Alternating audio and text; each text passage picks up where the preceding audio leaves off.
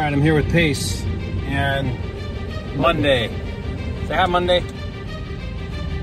Pace and I are going to look at properties in Kalispell, Montana.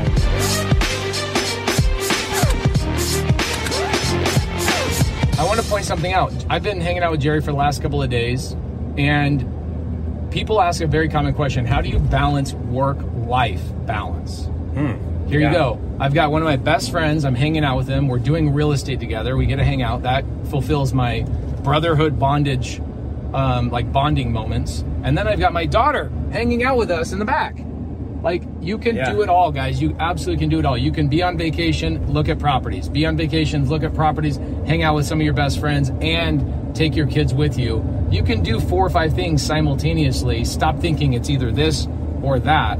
And that's what's so cool is we're going to go and see multiple properties today. One of them we already have an accepted LOI on. So you guys are going to see some of this stuff come to fruition. We'll let you guys know throughout the day what we end up doing. Now, I want to talk a second about the LOI. So guys, if you don't know a letter of intent, that's a really powerful instrument, because what it does is it allows you to then perform due diligence without potentially wasting your time. Because if we were doing due diligence without anything in writing, you could waste all your time. They sell it to someone else. They have no obligation to you. A letter of intent, it commits the seller, but it keeps it very flexible to where you can then do certain things, like in this case, due diligence, and then transition from a letter of intent or LOI into a real contract, right? Yeah. And so I love LOIs because it's basically a very simple way. Usually an LOI, it's like a bullet point of like, okay, price, terms, basic idea of a sale here. Seller says, okay, big picture, I know there's things we got to sort out still, but big picture, I get what you want.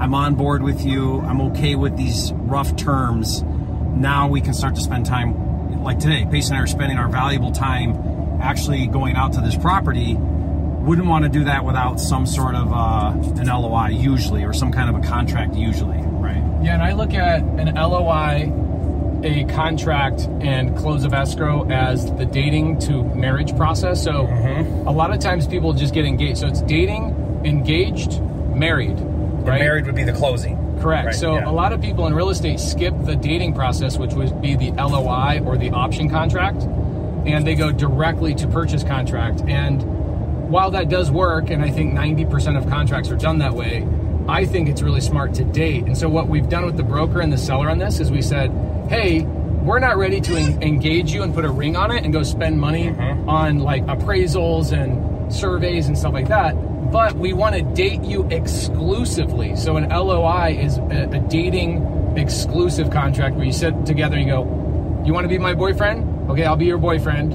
or girlfriend, whatever.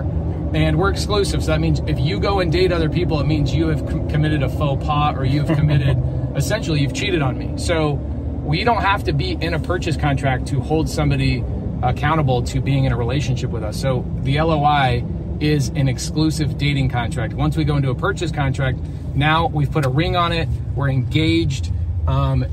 There's no getting out of that unless one party decides, hey, this isn't gonna happen. And then when we close escrow, that means we're married. And the seller on a seller finance deal with us is in a long-term relationship with us. And that's why I call it marriage, because you are in essence married to that person for the next 10 years. That's a great analogy.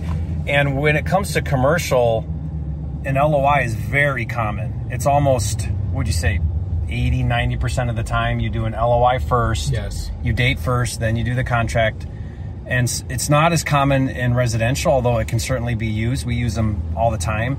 They work great if there's some things to figure out. So like a lot of times if I'm gonna do a vacant lot, or maybe there's a little bit of like a development thing, or maybe it's a house, but it's a 4-unit and you wanna see if you can, convert something. Anything that has a little bit of extra due diligence, an LOI is great because it allows you to just get really quickly to those basic terms, and then you can dig into the project a little bit more. Whereas sometimes it's just a simple offer, it's a straight purchase, it's really clear. You don't really need an LOI, you can go straight to a contract, right? Yeah. I don't know what a good analogy for dating would be for that, it's like an arranged marriage, right? It's like, no, we're skipping the dating, we're engaged. Which is, in commercial, it's not advisable. And here's a couple of reasons why. if you do an LOI in commercial, like multifamily, warehouse space, RV parks, etc., and you're working with a broker, the broker goes, oh, this person's savvy. They don't want to waste their time, and they don't want to waste our time going through all this stuff. And also, second reason why it shows you're savvy is that the broker also is going to expect you to come back before the final purchase contract and negotiate or change some terms around. But if you go straight to engagement and you go, all right, I want to marry you, and then 3 months later you come back and you go, but I want to change stuff, you look hokey and you don't look professional. And so, like Jerry said, commercial brokers, if they just see you sending out offers, they're like, oh, you're wasting my time. Because they know you've got, there's things that you have to figure out before you're ready for a contract. Well, I got a question for you, Pace. By the way, guys, if you want a free letter of intent, we'll put a link in the description below. You can have that for free. But what I wanted to ask you, Pace, was an option agreement is in the same kind of field of a dating contract, right? Yeah. I think how do you use an option instead of an LOI? What would be a good scenario where that would be different? I use options where the seller's out of their mind, the broker's out of their mind on purchase price, and I just say, look, I'm definitely not the buyer. Whether I end up being the buyer or not is not the point. The point is I leverage a third party that does not quite exist yet by saying, hey, broker and seller, I think your price is so high, but yeah, see, even Monday thinks your price is too high. Good point, Monday. Monday, say please. Okay, well, that's the only word. The only word she knows is really please. So if I go to a seller and a broker and their price is just out of this world, I can then say, well, give me an option. The option of 10, 20, 30 days, whatever you choose, to go out and send this out to my list and my friends and my other buddies that are investors, and let me get their take on it. And maybe there's a buyer, and if there is a buyer, that buyer will pay me a finder's fee. You guys don't have to worry about me. But if I start getting crazy lowball offers, I'll at least submit them to you, and you can just see what my network is seeing. And this is one of the most unbelievable, sly, and intelligent ways to get a seller and the broker down on price is because you go, a week later, you go, hey, my buddies are offering $200,000 on your $300,000 property. You probably want me to just tell them to take a hike, right? And you're acting as if you're on their side, like you're making fun of your so-called friend. But a lot of times they come back and go, wow, really? That's the offers you're getting? You know what? Tell them 220 and they got a deal. And an option contract allows you to do that. So it doesn't commit you. You don't have to worry about earnest money. You don't have to worry about if the thing falls apart, which I think in wholesale, one of the scariest things for people is they get into a contract before they have a buyer and they're afraid of canceling the contract and looking like an idiot. And rightfully so. Right. Because a contract, a purchase and sale agreement is a commitment to buy. Now you can have terms that allow you out of that contract, but what you're saying to a seller is, I want to sign a contract where I'm committing to buy, you're committing to sell. Like what Pace said with an option, it's great because right up front you're saying, I don't know. I have no idea if this is a deal, if this works. I'm letting you know right up front, and the option still commits the seller. They cannot sell it to somebody else. Gives you a window of time to see what you can do with it. So like I do the same thing as Pace just said. I'll say to the seller, you want 100 grand? Look, I don't think that number is a good number. I can't pay that. I don't think that works. But let me see what I can do. Let me see if I can make that work.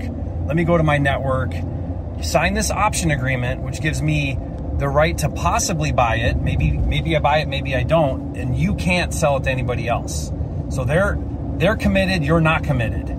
So it's just a great vehicle when you want to stay uncommitted in the deal, and they know up front that you're not committed. It's like you're exclusively dating me, but I can go and date around. Yeah, totally. I mean, nothing's worse than, and I've done this, nothing's worse than you sign a contract with a seller, the impression you give, the verbiage, the language, the contract itself is basically communicating, I'm going to buy this property, and then you come back and you renegotiate because it doesn't work. Yeah. Like, that's normal, that happens, and if you have legit reasons, then that makes sense. But as a strategy, bad strategy. Because all you're gonna do is leave a bad taste in their mouth. They're gonna be offended, they're gonna think you're flaky, and it's just sometimes it's the wrong way to handle that particular situation.